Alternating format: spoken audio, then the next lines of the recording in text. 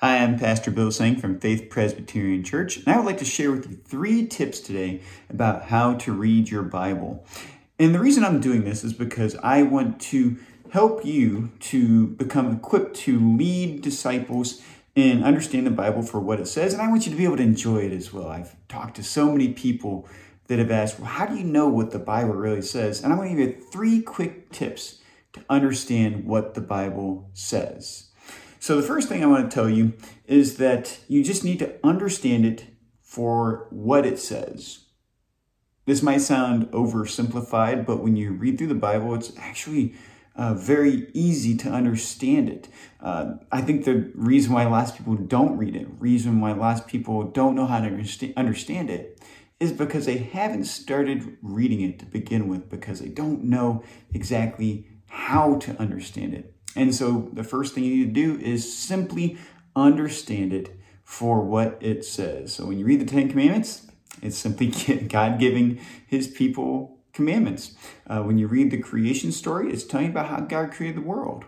And when you read about the life and death and resurrection of Jesus Christ, well, those are exactly the message is being conveyed inside of the Bible, is the life and the death and the resurrection of Jesus Christ and the implications of that.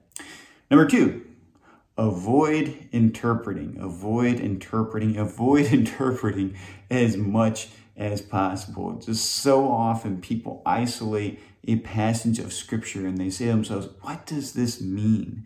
And it's not wrong to wonder what Scripture means, but the most important thing is that you're not trying to come up with a meaning for yourself, because that takes a passage of Scripture or the Bible out of context and tries to apply it directly to your circumstances or your context or whatever it is that you're dealing with at the moment. And that is important, and it does address those things, but it is important to understand that each part of the Bible, everything in the Bible has its own context and its meaning inside of the times in which it was written, which brings me to the third point as to how to understand what your Bible says, and that is to know the context. And that can actually be broken down into 2 different categories, maybe more.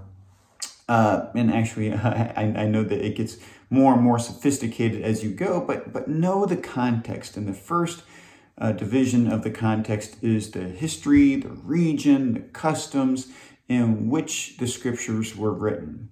The Bible is an awfully big book. There are 66 books that comprise the Bible, and each one has its own historic context, its own geographical context. The customs are a big part of the context to understand. So sometimes when you don't understand what the Bible says, it has to do with the reality that it is set in a different time, in a different place, that we are not ultimately, immediately familiar with.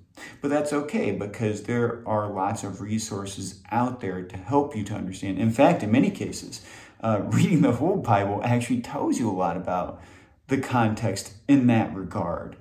The second part, as it relates to context, is understanding what you're reading inside the Bible, inside of the surrounding context of the words itself. Let me explain. So first of all, we know that what you're reading in the Bible is ultimately in the Bible. Simple enough, right? Okay, well then the next thing we need to know is what I'm reading in the New Testament, or is it in the Old Testament? The reason why this is so relevant is because the Old Testament tells about the old law and the way and the expectations that God had for his chosen people in the nation of Israel before Jesus Christ made his sacrifice for them. And that actually makes a really big difference when you understand it in the entirety of the context of the Bible, of what it's trying to say. So is it the Old Testament or is it the New Testament?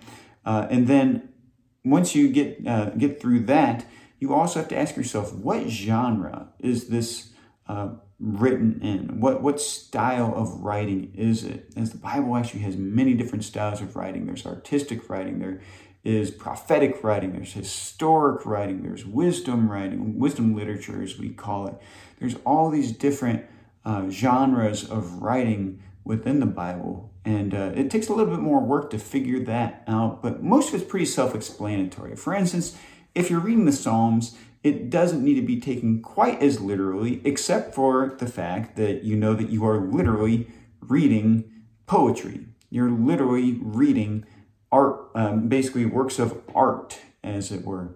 And that makes it easier to understand the Psalms, that sometimes with the imagery it uses, you don't want to take it exactly literally, but you want to understand it in terms of that it's trying to convey a deeper message through imagery, whereas in, say, a book like Exodus, very clearly that is trying to convey a message about historic events that happened in the past of Israel's history.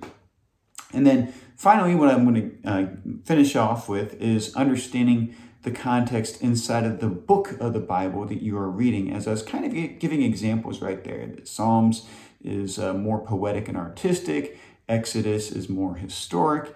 And so when you understand what book of the Bible you're reading from, and ultimately also when you read a verse inside of a book, you're not just reading the verse before and the verse after, and sometimes not even the paragraph that verse can be found inside of, but understanding really who that book is written to and what the intention is of the author writing that book to whoever it is that he's writing it to. All these components are very, very important in understanding the Bible, and most of that can be found inside of the Bible itself once you start reading it, as you learn who the authors are. And they normally start off with the intention of why they are being written, and then they end up with some sort of a call to the people that it's being written to give them some actionable step or commands that they should be following at the end of the letter or the book,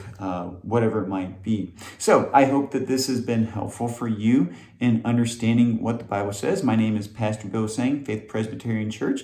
I look forward to sharing more leadership advice for those of you inside of the church who want to learn how to be leaders of your disciples.